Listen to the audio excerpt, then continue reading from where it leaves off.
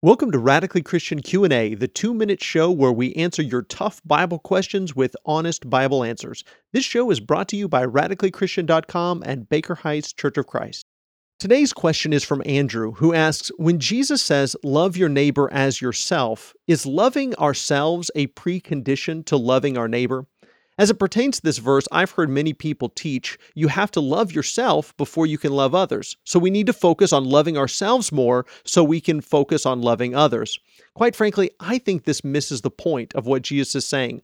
In Scripture, love has less to do with how we feel about people and more about how we treat people. So what Jesus is saying is, you love yourself, so love your neighbor the same way you already love yourself. We love ourselves by making sure we have food to eat. Jesus is saying, do the same for your neighbor. We love ourselves by making sure we have clothes to wear. Jesus is saying, do the same for your neighbor. We love ourselves by making sure we are protected from harm. Jesus is saying, do the same for your neighbor. This isn't about self-esteem, self-worth, or self-love. It means do for others what you're already doing for yourself. Like the Apostle John wrote in 1 John 3:17 and 18, if anyone has the world's goods and sees his brother in need, yet closes his heart against him, how does God's love abide in him? Little children, let us not love in word or talk, but in deed and in truth. Chances are you don't need to love yourself more. You need to love your neighbor more. You need to love your neighbor like you're already loving yourself. You need to love in deed and in truth.